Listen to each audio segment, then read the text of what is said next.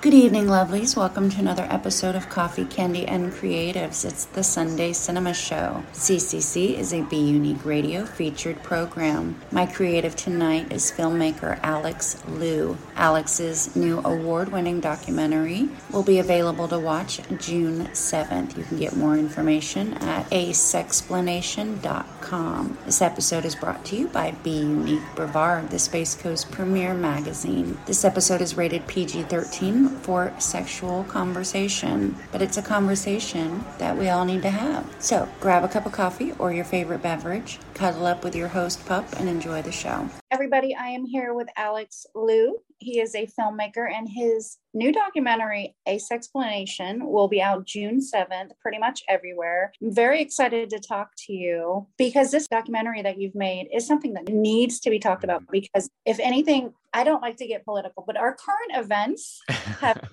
that people need some education. Yeah, we're a long way back from where we should be. Yeah. Oh Lord! But what I find interesting, and as I said, I was really excited to talk to you because I've wanted to have. This is not any shade at all to you, but I wanted to talk to someone in the sex industry or a sex worker or a porn star, because I have questions. But this is not just that. This is such a broad look at sex in general. And you are an Asian American man, right? And I am no expert. Well, I'm not an expert on sex either, but I'm not an expert on Asian culture at all. But I do know a friend who told me he went on a reality dating show, and he was telling how strange it was, because in his home, he didn't see his parents being not affectionate, but PDA. He didn't see a lot of that, right? So there is, and I don't know, it could be a false stigma that the Asian culture is more reserved when it comes to things like that. But you have busted into this, and you had a great with your grandma and with your mom and with your dad. We're going to jump in. It's called A Sexplanation. Alex finally gets a sex education. So tell me, did this come from, I mean, it's talked about a little bit in the documentary, but this came from a place of, you were kind of like, what the hell? What I know is it's not lining up with the knowledge that I should have.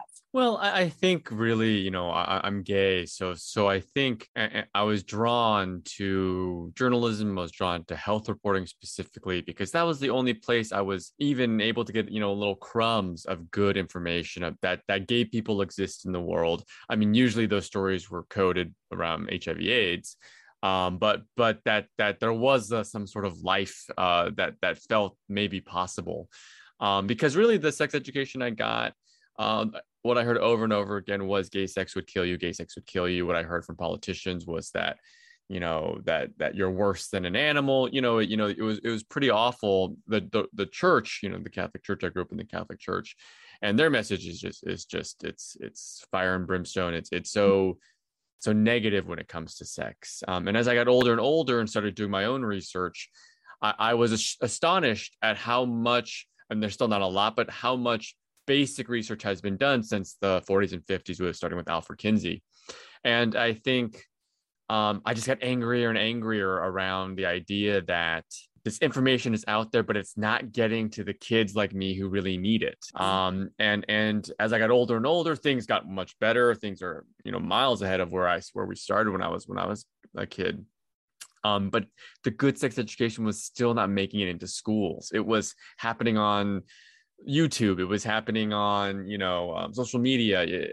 I was wondering why can't this happen? And it's very clear, in the United States, school curricula is decided on by local school board members, for better or worse. There's good parts and bad parts about that.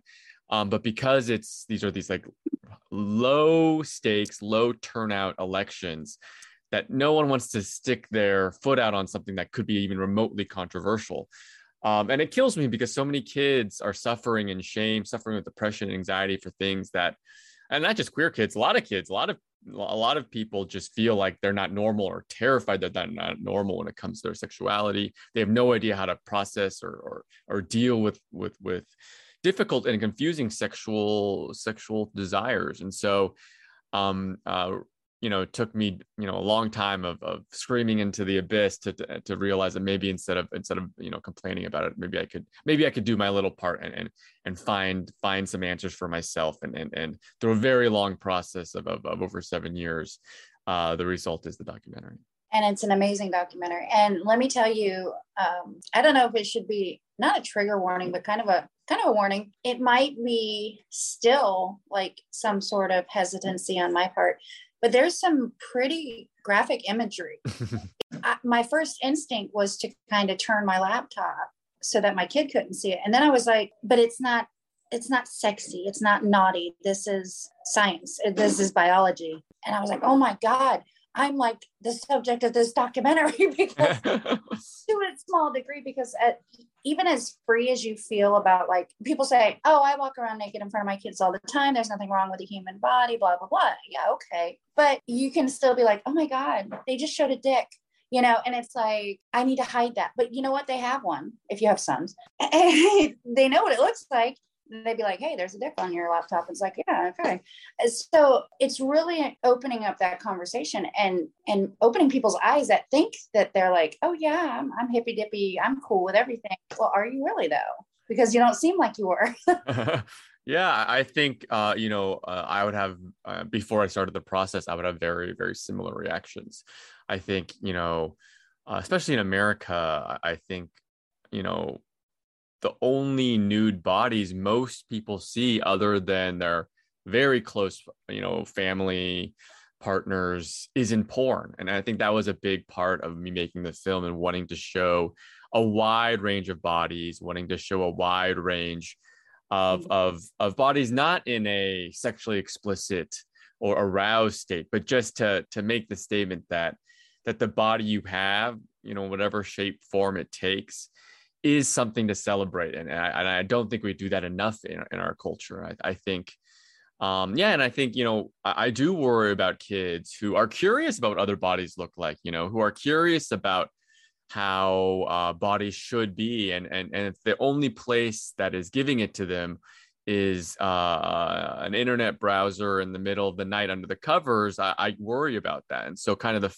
a lot of the film, I did try to put images that you don't normally see of everyday bodies and the wide range that they come in, because that is important to me, that we have to learn to love our bodies in a way, at least a little bit more than we do now. And that was kind of my attempt to do that. Let me tell you, if I judged how I look, like if I compared myself to the figures that I saw in videos and pornography, I would have crippling low self-esteem. Yeah, exactly. It's so, those are not normal bodies. I mean, they're normal, but they're not typical. They're not typical bodies. And they're great for what they are, but they're at an extreme, and I think that can be damaging if that's what you. Well, absolutely. It's like if you see, we're not disparaging anybody at all, but like if you see a supermodel or a makeup artist and their face is just beat to the gods, and you're like, oh, I could never be that beautiful. Well, you know what? They might already have a beautiful base that they've built upon, but guess what? The makeup can do a lot. You can't compare yourself to people with bigger tits or better asses. You just can't do it and maintain a healthy state of mind, I don't think. Oh yeah, and I think that, speaking about porn, I think I know for myself, I have a complicated relationship with porn in that it was the first place I saw two men be intimate, and it was like treated as a good thing. It was treated as something to enjoy and to be celebrate. But it's not a realistic depiction of what sex should be. There's no communication. There's no, are you feeling okay? There's no, oh, that hurts, stop that. The things that you need to have for a good sexual, interaction, where lots of communication, lots of lube, lots of things that people, you don't see in a 20-minute clip, and so the damaging part, I think, was one, I had a very, very narrow image of what sex should look like.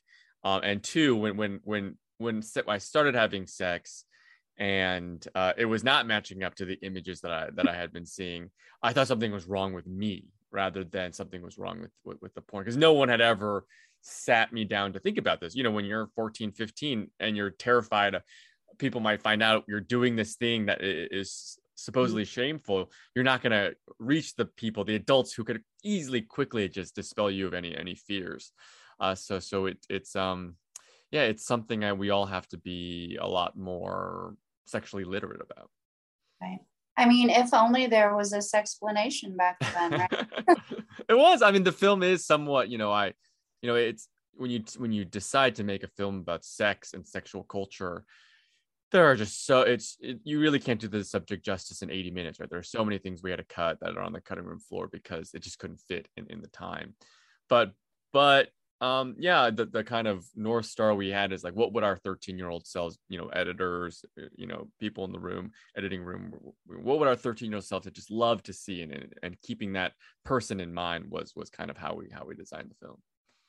Right. And it's funny because there's such an argument everywhere. It's like, this is the job of the parents. We don't want it in schools. Then parent, I don't want to talk to them. Exactly. I think that's a great idea. It should start in the home.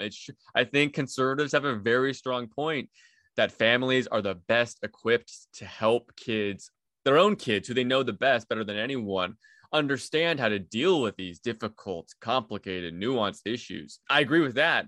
But if the conversations aren't happening, then it's lost. So I think we have to understand, like, just like most parents have no desire to teach their kids algebra or geography or all the things that these kids do need to know to kind of function in society. Sex and sexuality is one component of that.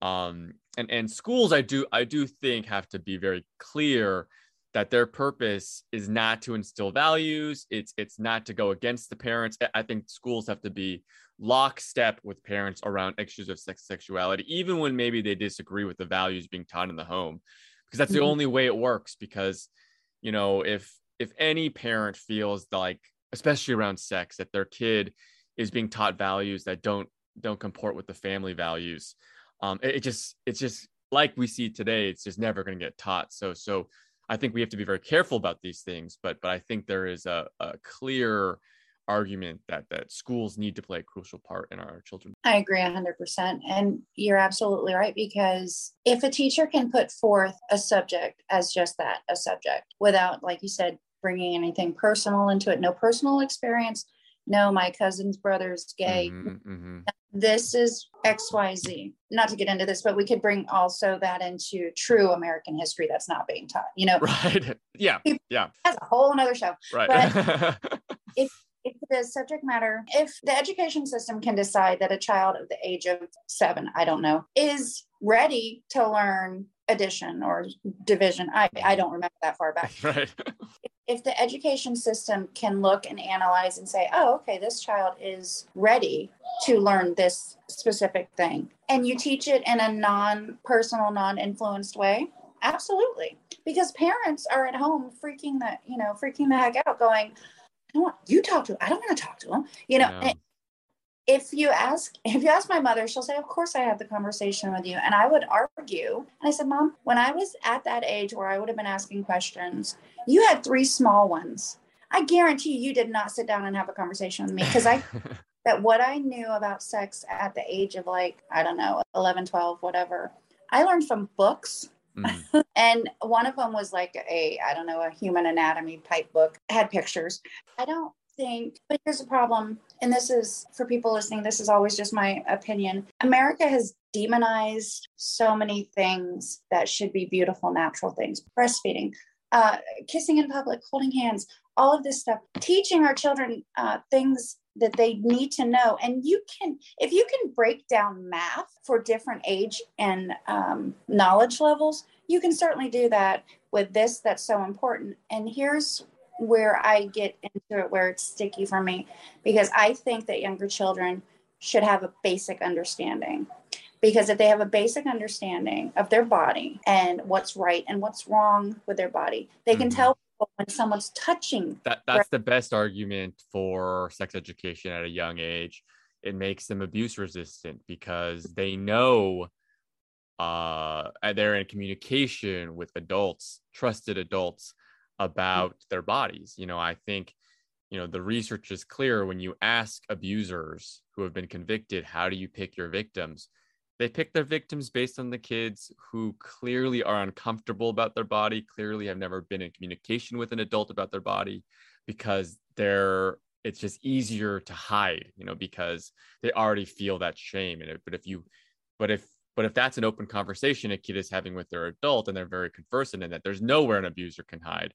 And so I think it's the biggest, kind of most cruelest, disgusting irony that sex education is being taken away from younger ages because of grooming or pedophilia, when the exact opposite is true. And so I think that's something that it's hard to explain, I think, because none of us have a good sex education. So I would say, before starting this process, talking about these sorts of topics and even at an age appropriate level with 6-7-year-olds would be too early.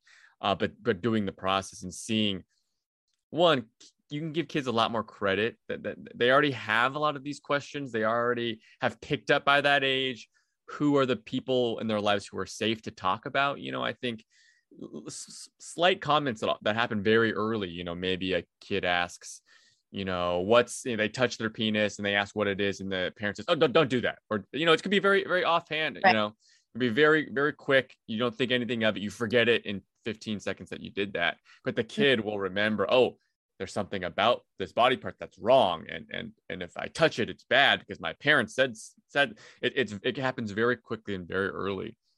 And so I think, the one thing I would argue is I hear a lot from conservatives around how we need to keep kids innocent, that why we need to keep them basically ignorant, keep information from them as late as possible to preserve their innocence. And at a certain surface level, I understand.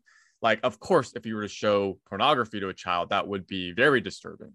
Absolutely. We frown upon that. Yeah.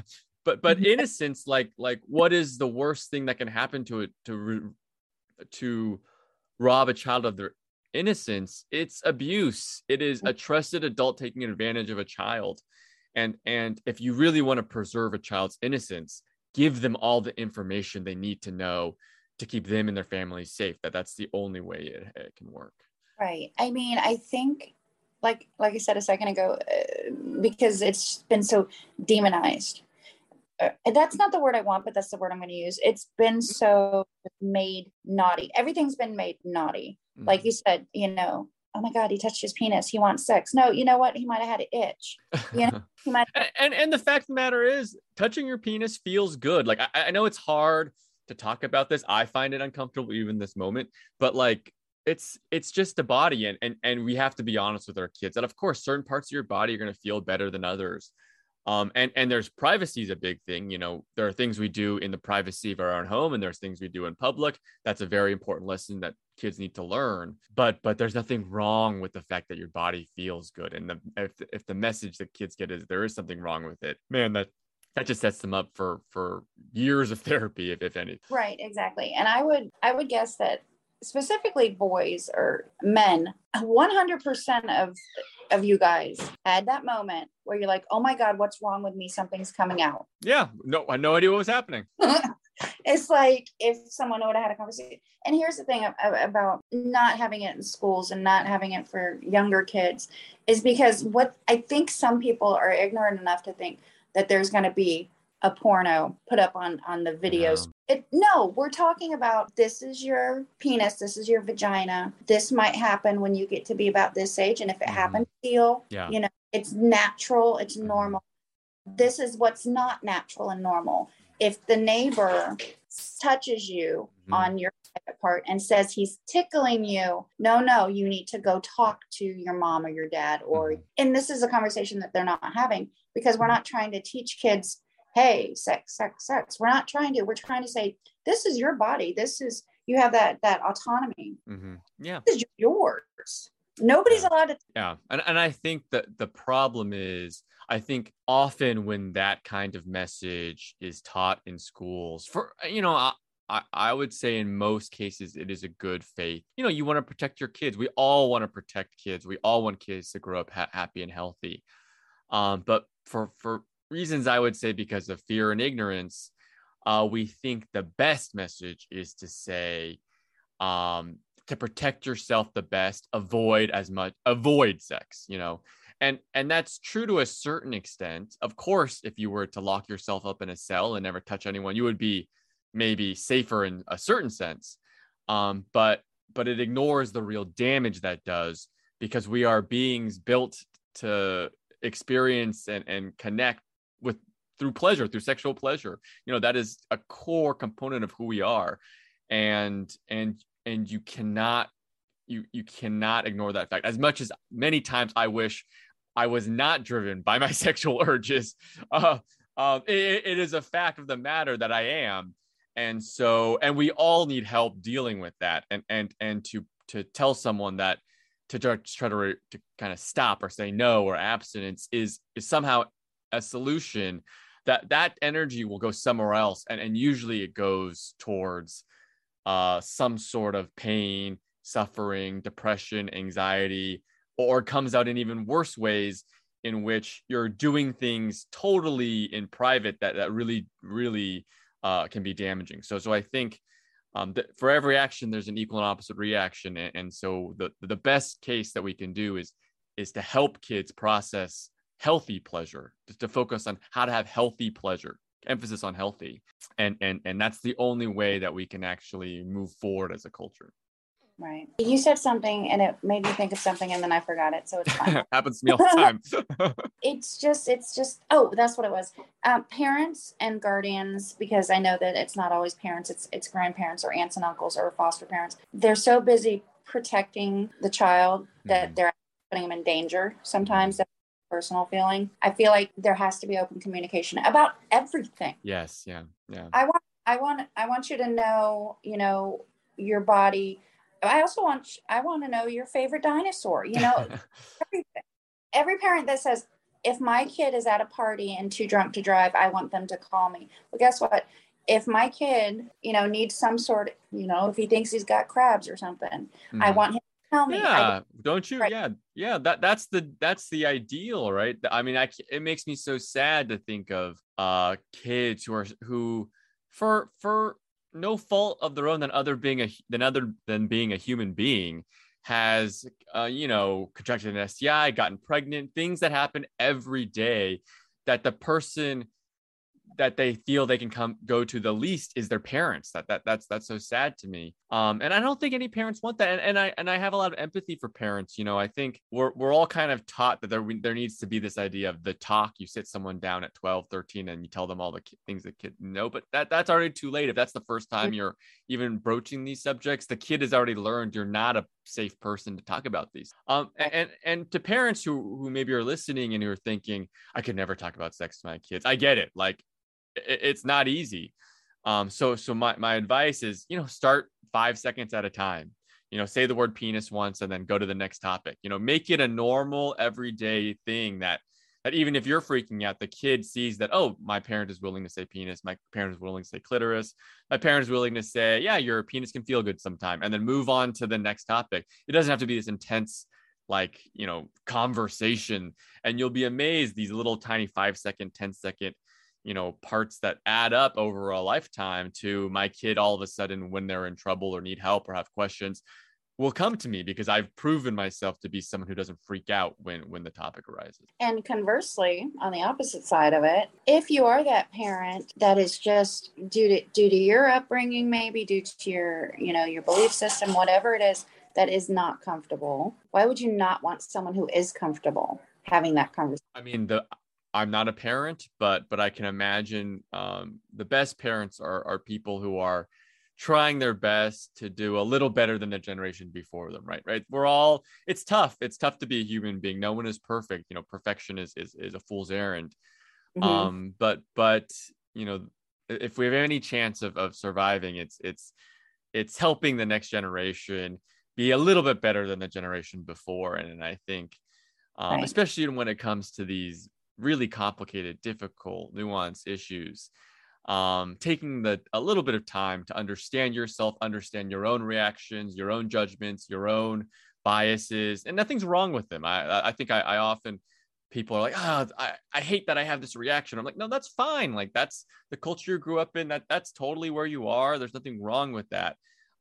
But what's important is that you understand completely where you are, and understand how the actions you make might affect other people in ways that you don't want to. Well, you just touched on a topic, didn't you? Because it's very difficult for a lot of people, specific types of people, I'm going to throw it out there, to admit that they're wrong, to think that they're wrong, number one, to admit that they're wrong, and to do anything differently than the way they're already doing it.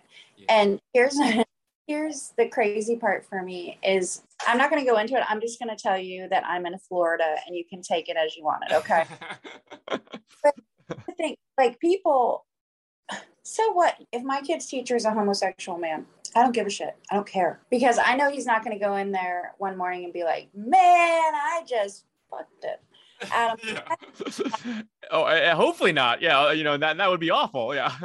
It's going to be an aberration, but there's people that are so just like disgustingly stuck in this whatever they're in, that's what it is. Yeah. And I'm not giving, I don't want to give them too much credit, but I do in many ways in this process, talking to a wide range of people, I get, like, the culture when it comes, especially queer, gay, trans issues, is moving faster than it ever has in human history. So I get there are many people, and I would count myself among them, who can't keep up with the latest vocabulary, can't keep up with the latest, kind of movement, and is struggling to make sense of things, and it feels a little bit like we're losing control.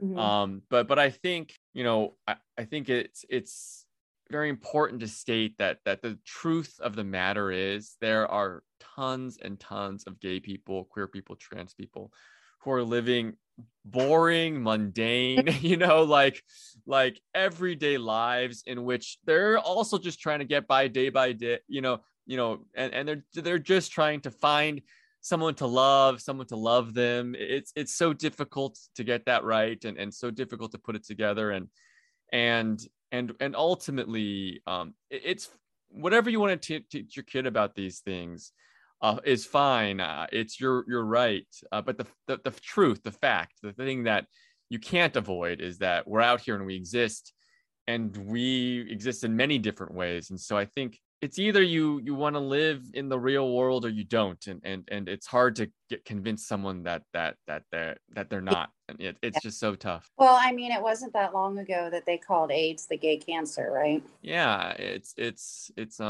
and to the people maybe who are more progressive, liberal, who want to fight for comprehensive sex ed, I would say, the only way you can have a chance, I think, is to show up and hear these people out, as difficult as it is, as difficult it can be to dialogue with someone who is saying awful things about who you are and what you believe. People who are saying you're a pedophile or a groomer. I mean, those are awful things to hear. But I do believe there is a majority of people who maybe just aren't there yet, right. And just need a little bit of exposure to different people, different ideas, and do it in a way that feels safe. I think I've been in places now where, someone expresses discomfort or even disgust with gay relationships. My father was one of them.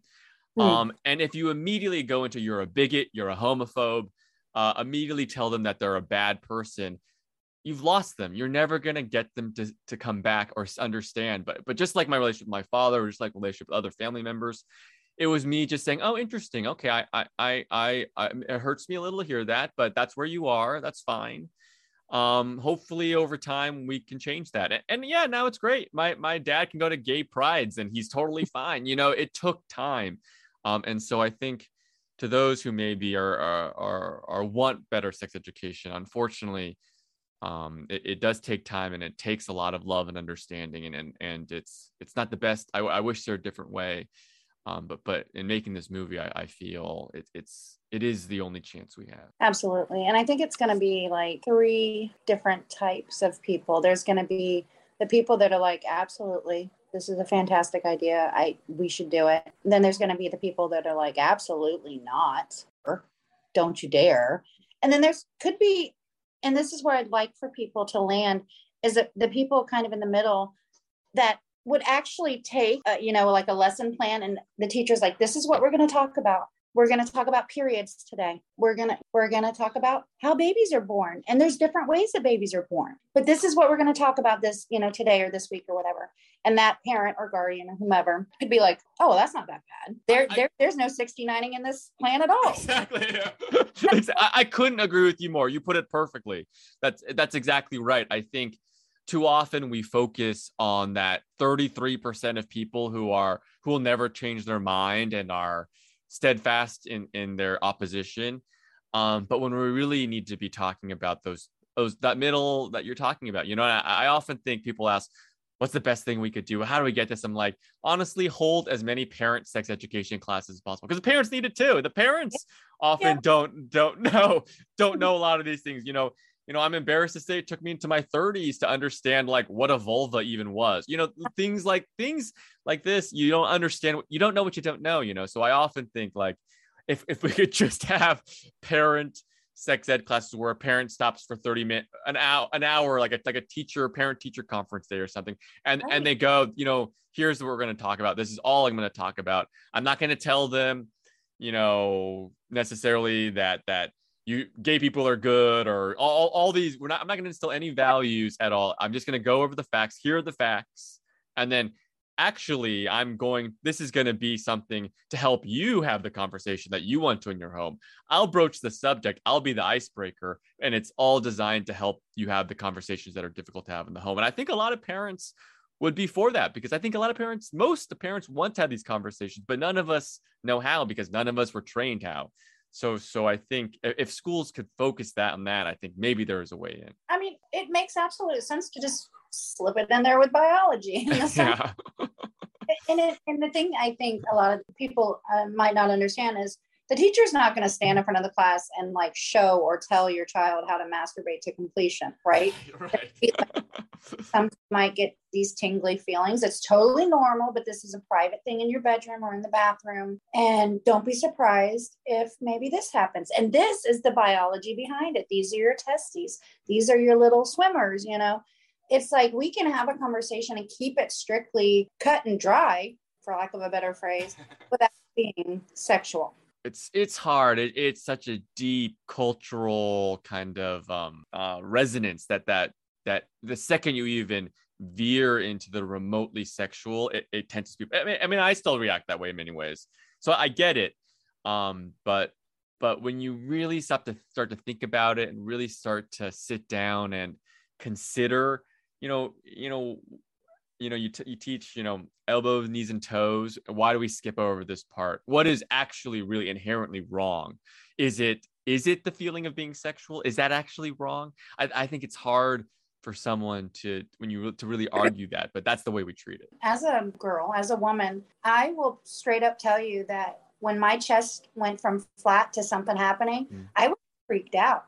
Oh, I bet. If you have no one's ever told you what was happening, no one ever explained it to you. Yeah. But here's the disconnect. I saw my mom. My mom had boobs. It didn't. Oh, well, obviously I'm going to have them one day too. No, I just figured it was me. This is how I was going to be. And don't even get me started about the first period. Oh, man. Oh, I can't imagine. That. If no one told you about that, that must have been, yeah. Well, but there's so much other stuff going on in the documentary. Let's kick into it. Okay, but in this documentary, we already said you talked to your parents and your grandma, which was awkward, I imagine. Yeah. But you talked to therapists, you talked to clergy, you talked to gay, straight, white, Asian. You talked to everybody. You got this look at what everybody, to an extent, is doing. They might do it differently, right? And talking about how, like, when you were growing up and your misconceptions, especially with like pornography, I didn't think that two girls together was gay, if that makes sense, but two guys were. How was I to know? Because all I knew was like what I read in the sneak peeks of. How do you know? No one's telling you. You try to just pick it up with whatever media you can, books, which are often very sparse, and that's the thing that I think, a lot of, I would say, the conservative religious right, they think that ignorance keeps you innocent, but kids are curious about this. Kids want the answers. They're a human being. They have questions. Things are happening in their minds and bodies that they want to be able to understand. And they won't just, if keeping them ignorant is not going to keep them innocent, they're just going to try to find those answers in whatever way they can, and often that can be very damaging, especially with the internet. Right. And to reach an age, and I'm not going to say it, but to reach an age where you believe that sexual intercourse is only if something goes in something else. I don't know how old I was when I learned about oral sex. I mean, this is embarrassing for me, but I was not a teenager and I don't think that my parents were necessarily negligent about it. I think that they were waiting for me to find out and come ask questions, and I just didn't. I just found out on my own, and I was like, or I didn't. And I was like sitting there with my own wrong thoughts. Yeah, I think a lot of parents aren't necessarily sex negative, and they're happy to have the conversation, but they don't want to freak out their kid, so they keep silent and wait. But when really the thing that is freaking out their kid is that they aren't talking about it. Right. So I think parents, again, it can be scary, it can be difficult, of course. Parent-child relationships are complicated, but keep it simple, keep it light, keep it quick, little by little, and then all of a sudden you'll be having full conversation. Right. I want to say that I was probably a young adult, but I was probably an adult when I realized that old people still have sex, because we're so like insular for our own stuff. Yeah. Especially when you're young. Yeah. And we're like, wait, what? First of all, my parents would never. They do. And this whole, it's just, and I love that you talk to so many people, because we have to talk. You have to, and respectfully ask questions. I've talked to so many people in the community, and I'm like, I always say, tell me to fuck off if this question is offensive. But I have a question, and they'll be like, oh, yeah, blah, blah, blah, blah. And just the conversations have to happen. I mean, the fact that people think that every man that puts makeup on must be a deviant homosexual. Not true. He's just smart because he's learning about the fixing. You know what? And just because it's stereotypes, like just because a woman has a short haircut, likes to wear jeans. I'm wearing jeans and a t-shirt right now. I couldn't care less. But we've been so conditioned, and again, with the bad school books, things that are left out, we've been conditioned to believe things that cis white, old men are saying or have been saying for years. And the conversation really needs to open up, because it's just, no pun intended, there's a rainbow of people out there that have knowledge. Even those cis white old men don't even realize how confining and constraining their box is, that how much they have to repress to try to feel like they belong, and I think it is almost like it's very much, to me, the analogy of the fish doesn't know what water is, because that's what they live in. They don't have the conception until they're out of it.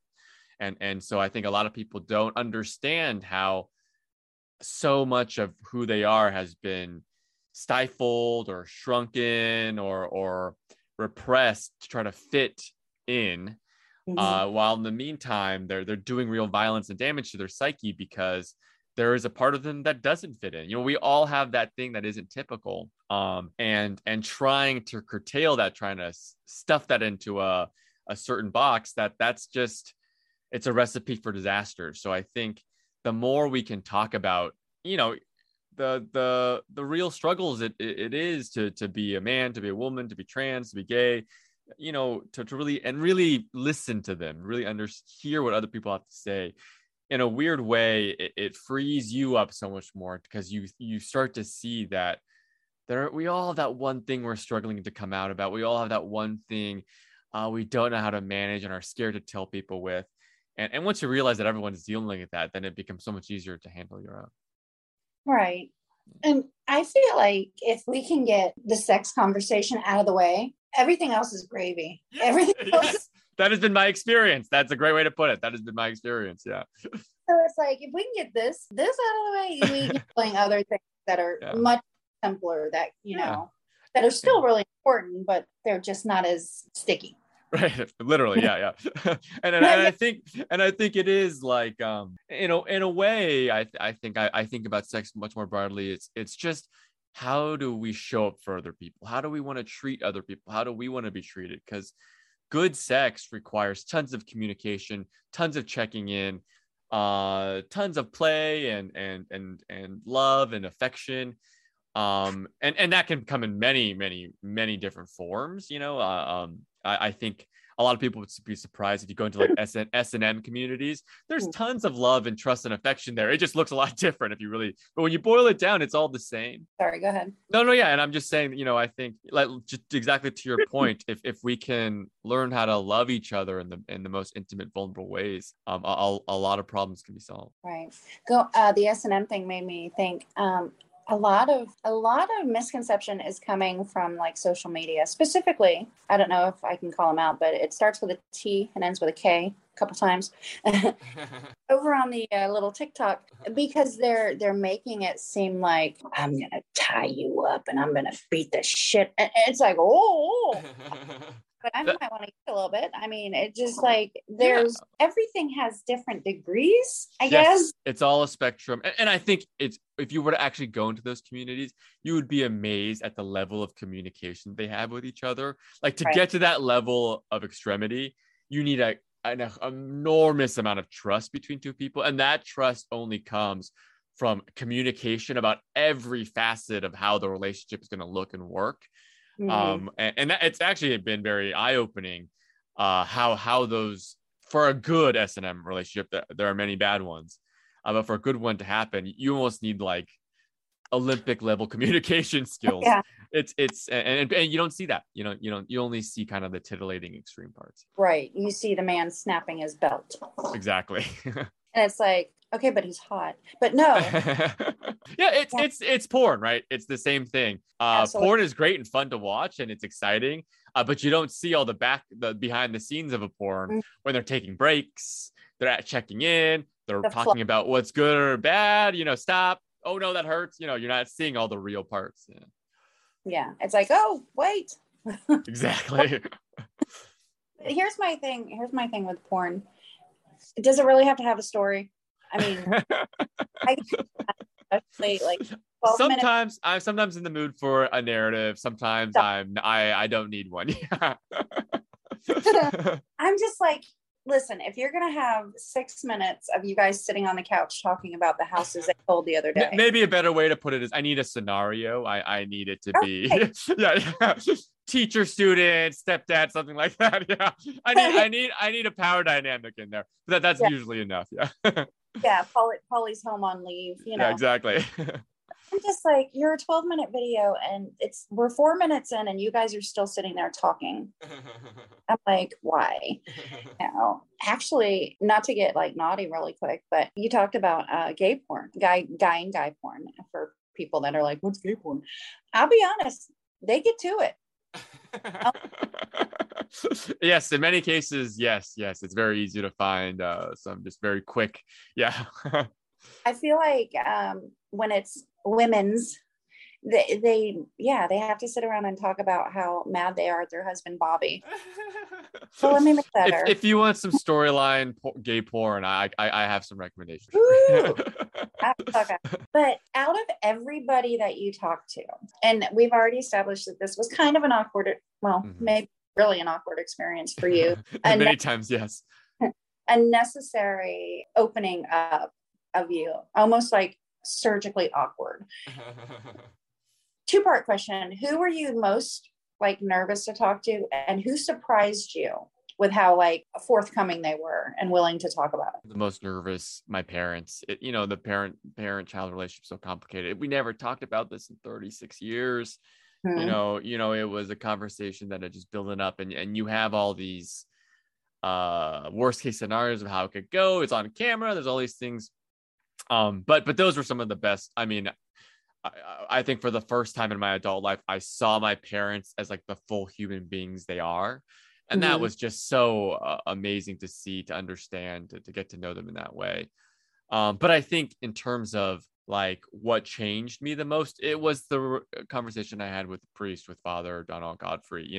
I think for so long I've been so angry at the Catholic Church, specifically at how much damage they do, not only to gay people and queer people, but women, to people who don't fit this very narrow definition of what it means to be a sexually moral person, and how quickly they can cast aside people for the most minor of offenses in my mind. And so I was there ready to kind of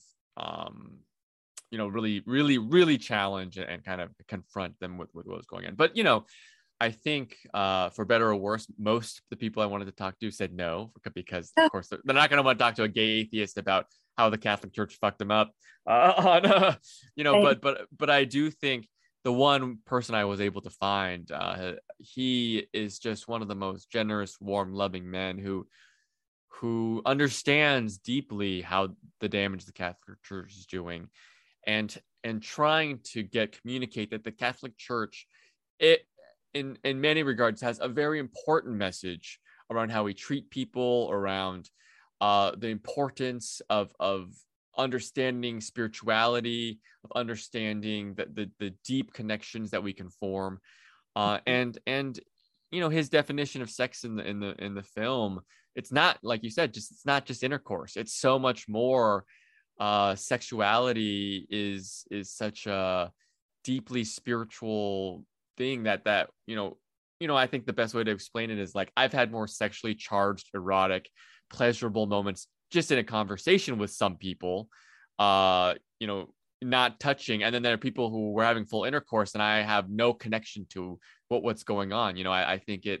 I think through that conversation, I really understood deeply how I was ignoring the spiritual aspect of sex. And coming out of the interview, it was a very whiplash moment where I started to see that there was a huge part of my sexuality I was ignoring, and understanding that has been has been amazing. Right. The Catholic Church itself has a really, really bad reputation, especially when it comes to abuse. No moral authority in my mind to tell anyone how they should act sexually. Right. But that goes way back to where you were like, if that's not talked about, if they're not allowed to express, or no double entendre, to get things out of them, right? If they don't have an outlet, these evil thoughts and heinous deeds start to seem. Catholic Church is perfectly designed to harbor and protect pedophiles, serial abusers of kids and women. I think you could talk to many different nuns who would say that they have experienced horrible abuse at the hands of priests. It's designed to protect those who know what they are is wrong and know what they're doing is bad. And I think the Catholic Church needs to really, really analyze, the rules of celibacy, no marriage, no women in the priesthood. Maybe had some point, although I would argue it wouldn't, but those are rules made for 2 millennia ago. We are in a different place now, and if they have any hope of reestablishing any moral authority on this earth, they have to think about how they treat women in the clergy, how they treat marriage, celibacy, all these things, because the way it is now, frankly, is a disgrace. Absolutely. I mean, the values, air quotes, that they're putting forth, or the rules, they're archaic. I would say, I don't know if it made sense back then, but it definitely doesn't make sense today. And here's the other thing: accountability at the risk of your reputation. Why are you so, I don't get it, because it's like, you should be able to say, this person's a piece of crap that did this horrible stuff. He's going to jail. This happened, instead of hiding it. And then people find out anyways. So now you look double dickish because you knew about it and didn't out the person. You didn't punish, didn't make sure they were punished to protect yourself, when you could have been like, and separated yourself from it. And people would have said, how refreshing that you're acknowledging that there was a problem. You're cutting out a tumor. There's a bunch more, but you're cutting out at least one tumor in an effort to make yourself healthier as an organization. They are not an organization to help be a spiritual moral leader for humans. They are there to protect and control their own power over people. Yeah. It all comes down to power, doesn't it? Yeah. Well, it's so funny because I'll get invited to go to church on Sunday, and I'll be like, well, what's your church's stance on the queer community? Are they welcome? No? Well, you suck. No, I'm not going. And there was an episode of We're Here. I think it was in season 1. I don't know if you've ever seen the show, but they went to this one town, and the local pastor, his daughter was lesbian, And in an effort to show his support for her, he was part of the drag transformation that went on in that episode. Oh, I did not see it, but I think I've seen clips of it. Yeah, that's wonderful. They tried to kick him. They did, yeah. It's awful, for dressing with a different gender identity. What is really, explain to me what's wrong with that? Yeah. Explain to me. It's clothes, it's makeup, it's things people wear and put on every day all around the world. Yeah. What's actually wrong with it? Yeah, and by those justifications, I'm dressed as a man. Because I'm comfortable. So, and that's what slayed me with it, was like, you're missing the entire point of him being a loving Christ-like father. Yeah. Forget her. He was being a loving Christ-like father, human, in what he did. Missed that. Yeah. And got gay. Yeah, and I think a lot of straight men that I've known in my life who get to know gay people and get to know gay culture and start to play a little bit with that sort of thing, put on a dress, put on some eyelashes, that kind of thing. It's a very eye-opening experience. I mean, I would consider myself too. I was very terrified to stray outside of the gender norms because I already was terrified of being gay. But like, my advice is like, try it out. It's actually kind of fun. Like it's a costume. It's just play. It isn't the world better the more opportunities you have to play rather than conform to some sort of strict ideal that makes very little sense. I would rather participate in 100 activities that bring joy or exactly. In that sense of camaraderie than like anything else. I would rather take that over like one easy but negative thing. Right. I mean, I think it is the values is it's hard to get people. Often I think when people lash out, it's because there's something about them that they might enjoy or attracted to or want to do. Often the people who are the quickest to condemn gay people maybe have some sort of thing going on that they're not processing. So I think, there's just the depths. I always knew there was a lot of sexual shame in the world. But I don't think most people realize the depths to which we all have this fear of not being normal in a gender sense, a sexuality sense, and how quickly when you stray, the world tells you that you're wrong or something is bad. And it's something that will take a long time to work out of, but especially for parents out there, that there is something we can do to make it a little bit better each. You've touched on something with these, as we've said before, certain types of people, they look at a man, a cross-dresser or, transsexual or transgender, whatever they are identifying as. They see beautiful or they're attracted, which is that's your problem, sir. That's on you. That is not this other person's fault for existing, but you're attracted to that. But now you're pissed because you're attracted to that. So it's obviously their fault. You hate them. Hate yourself a little bit more. Understand yourself a little bit more before you put that on somebody else. The same goes for if you see a mother breastfeeding. It's not her fault that you think titties are sexy. That's your child. She's doing what every mammal in the world, girls, or guys. But if you want to wear shorts and a halter top, they're not out there saying, rape me. That's not their problem. Now, some people might dress to get, not raped, but to get a sexual interest in them. Yes. But mostly, no. I don't think a girl put on a pretty dress and her heels and did her makeup to go out with the intention of someone saying, because of the way you're dressed, that's arousing me. So now I need to hurt you, punish you, whatever, for making me feel the way I feel. People suck. No.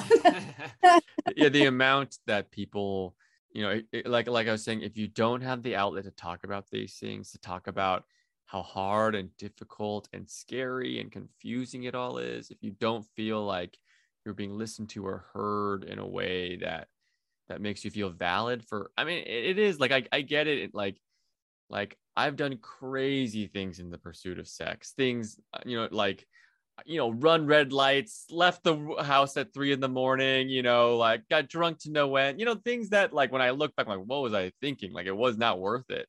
So I get like that testosterone makes you do and feel crazy in many ways. and if there isn't an outlet for people to talk about it, to feel valid, it comes out in the worst possible ways. That's the alternative. The alternative isn't you keep kids innocent. The alternative is that they become abusers because they don't know what to deal with the real difficult emotions that come with it. I don't want to say hypocrite, but I feel like if you're that type of parent that's always like, my kid can tell me anything, my kid can ask me anything. Oh, but not that. Don't ask me that because that makes me uncomfortable. Well, I get, who is a parentless, person to give advice, but I think in talking to a lot of parents, you suss out very quickly that there are some parents who didn't want to become parents to parent a child. They wanted to have a child as an extension of themselves. They wanted to just have a kid. They wanted to they didn't think about the real difficult work of having to raise a person into a healthy, happy human being, which is such an amazing sacrifice. The people who do it, I have so much respect for, but I think you have to really think long and hard about what your role is for that kid, and often it is to do things that are uncomfortable. Oh, absolutely. I mean, I just had one today. I have moments of panic that I'm not going to be here forever to keep an eye out for my kid. That's heartbreaking, but beautiful, and protect them from everything. Eventually, we're not going to be here, and they're going to find out, and you're not going to be here to ask. So they need to be able to talk to somebody else about it. Yeah, you need, hopefully you've raised, I've been lucky to, I feel like my parents, they were very clear around, they're raising someone who can think for themselves, who can search for the right people, who can help them, who understand how to discern good from bad. And I think, people make mistakes. Mistakes are something that we're all born with. And I think it is kind of like what you're alluding to. If you can own up to them, if you can understand your mistakes and try to clean them up and show people, children, everyone, the people around you, be a role model to that. You own up to your mistakes, you clean them up as best as possible. You're willing to have those messy, uncomfortable conversations, even if they don't go well. You're willing to go back and do it again. It's in the trying that I think that you get a lot of credit, and people open up and feel safe around you. So I think, try and try again. And that's my kind of advice there. Right. And any great business or successful business, there's a bunch of different moving parts. There's different departments that know things better than other departments, right? I mean, in a hospital, the x-ray tech is going to know more than the janitor. They're both equally as important to the entire facility. But raising a child, same thing. There's going to be stuff I don't know that their pediatrician will know. There's going to be stuff that his math teacher will know, right? There's going to be stuff that his sex ed teacher will know. I can't remember all the parts of a male reproductive system. I can't tell you. That's not your job necessarily, But yeah, don't be scared to ask for someone whose expertise might be more comprehensive than yours. Yeah. Don't be afraid to let them watch a Sexplanation. Actually, is there an age limit on it? Rated TV mature, but we've had people come to screenings with their 12-year-old kid, 13-year-old kid. I think it's important for a parent to be there to contextualize things. Yes. And your kid better than anyone. Some 12-year-olds can handle it and some can't. But I think what we really wanted the film to be was a conversation starter, was an icebreaker, was to help parents. It's just so much easier to talk about a subject if there's a third party involved, if someone can help you kind of break the ice. So I think, our hope is that that's what this film does. And though it might be uncomfortable, just, I have been in many uncomfortable situations, like you were saying, watching like a sex scene pop up in a movie when you didn't expect it. We really infuse as much humor as possible into the film. We really try to make it a warm, loving tale about how families can have the most amazing, maybe awkward, maybe cringy at times, but hilarious, moving conversations around sex. Because that's what sex is. Sex is what the real stuff of life is made out of. And hopefully your goal with your kids is as eventually they get into adulthood, that you start to know each other more as adults and know who they are, in and out. And so that was our hope. Yeah. And I feel like if you establish that early on as an adult, you'll still have that ease. Yeah. Talking to your parents or talking to your child. Not to go off because I know you got to go, but would you be, as an adult and your dad's an adult, would you be comfortable changing in the same room? I think that's just our upbringing. We were a naked family, if that makes sense. Being naked was fine. I think there are a lot of, the one thing that I think has been great is that, a lot of cultures, outside, especially in Europe and in Asia, they have bathhouse cultures, Mm-hmm, mm-hmm. where like it's like a Sunday afternoon tradition where all the families go to have a nice relaxing spa day, basically, so it's old, young, men, women, and they're all naked, just hanging out in the spa. There's nothing sexual about it. It's just kind of like a communal, relaxing time before the week starts. And so I was lucky that nudity wasn't necessarily anything that was seen as shameful or just something to be hidden. But yeah, I think discomfort about talking about because my dad, when I came out, did say, like, I hate to say it, but I'm disgusted. I feel very uncomfortable around two men being intimate, and that was a long 15-20 year journey to get him to the point where he's totally fine with it now. Never cut you off though, huh? No, so I'm lucky in that sense that he was willing to show up. I think it takes two to tango. But I think often what happens is when people hear that, then they just cut off. They just shut off and they don't even try to go. Luckily, I was with good therapists who told me over and over again that if I want this to change, I have to show up as well. And it's exposure, therapy. You hold hands a little bit. Mm-hmm. You hug, and then slowly it becomes normal. And I think if a parent really loves their child and they see how much happier they're, I think that was the big thing for my dad, was like, I haven't seen Alex this happy since he was, 8 years old, so I think that was a big moment for him to be like, okay, this is something that I will try my hardest to get over because it's worth it, and I think doing those little it's scary. It is like saying I'm gay was the most terrifying, for the first time, was the most terrifying thing I'd ever done in my life. Mm-hmm. But now I can say it, no thought. You'd be amazed how far you can go and how much more open and free and beautiful your life can be if you make those tiny courageous steps every day. The world really can open ways that you never imagined. Right. And I'm sure it helped when he realized that you didn't turn into some deviant, disgusting overnight. Yeah, he's much more disappointed that I did not become an engineer than he is that I'm gay. Yeah. Because he can still have grandkids, but he's not going to have a son that's an engineer. Right. Exactly. Oh my God. Well, it all comes right back around to what we were talking, communication, open communication. Mm-hmm. And a good start is to watch a Sexplanation. I'm going to put a PG-13 on our interview just because I don't want to get in trouble. Okay. But watch it and then decide for yourself if you think your child is mature enough or knowledgeable enough or ready. And then have a conversation. Talk about it when you get home. Ask him, was there anything that you saw that you have questions about? And if you don't know, don't say, oh, I don't know, ask me another question. Say, I don't know, let's go ask Google. Admitting you don't know, admitting that it's okay to say you don't know, and figuring it out together could be an amazing bonding experience, and model how do you actually get good information for bad. I couldn't agree more with you there. Well, it has been an absolute honor. Like I said, I've been looking forward to talking to you for a while because I really, really enjoyed the documentary. But I mean, this is an award-winning documentary. I highly recommend it. Yeah, you're going to get some, you're going to get some penises. You're going to get some vaginas in the face. There's going to be confections shaped like that. But overall, and the moral of it is, let's talk about it. Let's ask questions. What's wrong with asking questions? What happened to asking questions? And it's just, isn't life just so much better if you can be free and open about who you are? Mm-hmm. Absolutely. Love is love. And that goes for everybody. Just because I love you, I can love you, I can love my child. We can love each other without it being, we're not hooking up. Sex and love come in so many different forms. I think it's something that it's challenging, it's difficult, but if you work at it, it's the most rewarding thing in the world. That's another thing that people don't talk enough about, is how they actually feel about people. But that's a whole nother yes, because talking about feelings is difficult. Yeah, that's the next document. Yeah. Well, listen, it's been so much fun and I've learned a lot.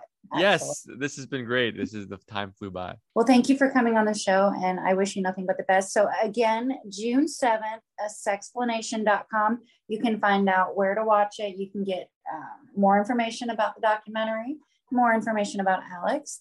I really recommend it. It's an amazing documentary. Oh my God. Thank you so much, Alex. Yeah, great. Thank you. Alrighty. Bye. Thank you guys so much for listening. I hope you enjoyed this creative conversation. Be sure to follow me on social media. I am Pup Duffy basically everywhere. You can follow the show on Facebook. It's Coffee, Candy, and Creatives.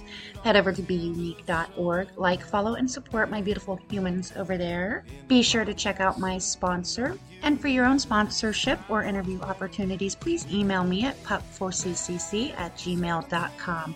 If you like the music you're hearing, head on over to raleighkeegan.com and do yourself a favor and buy this album. You can download it or you can have a physical CD. You can also keep up to date on tour dates and future releases. As always, take care of each other, love each other, watch each other's back, and I'll see you next time.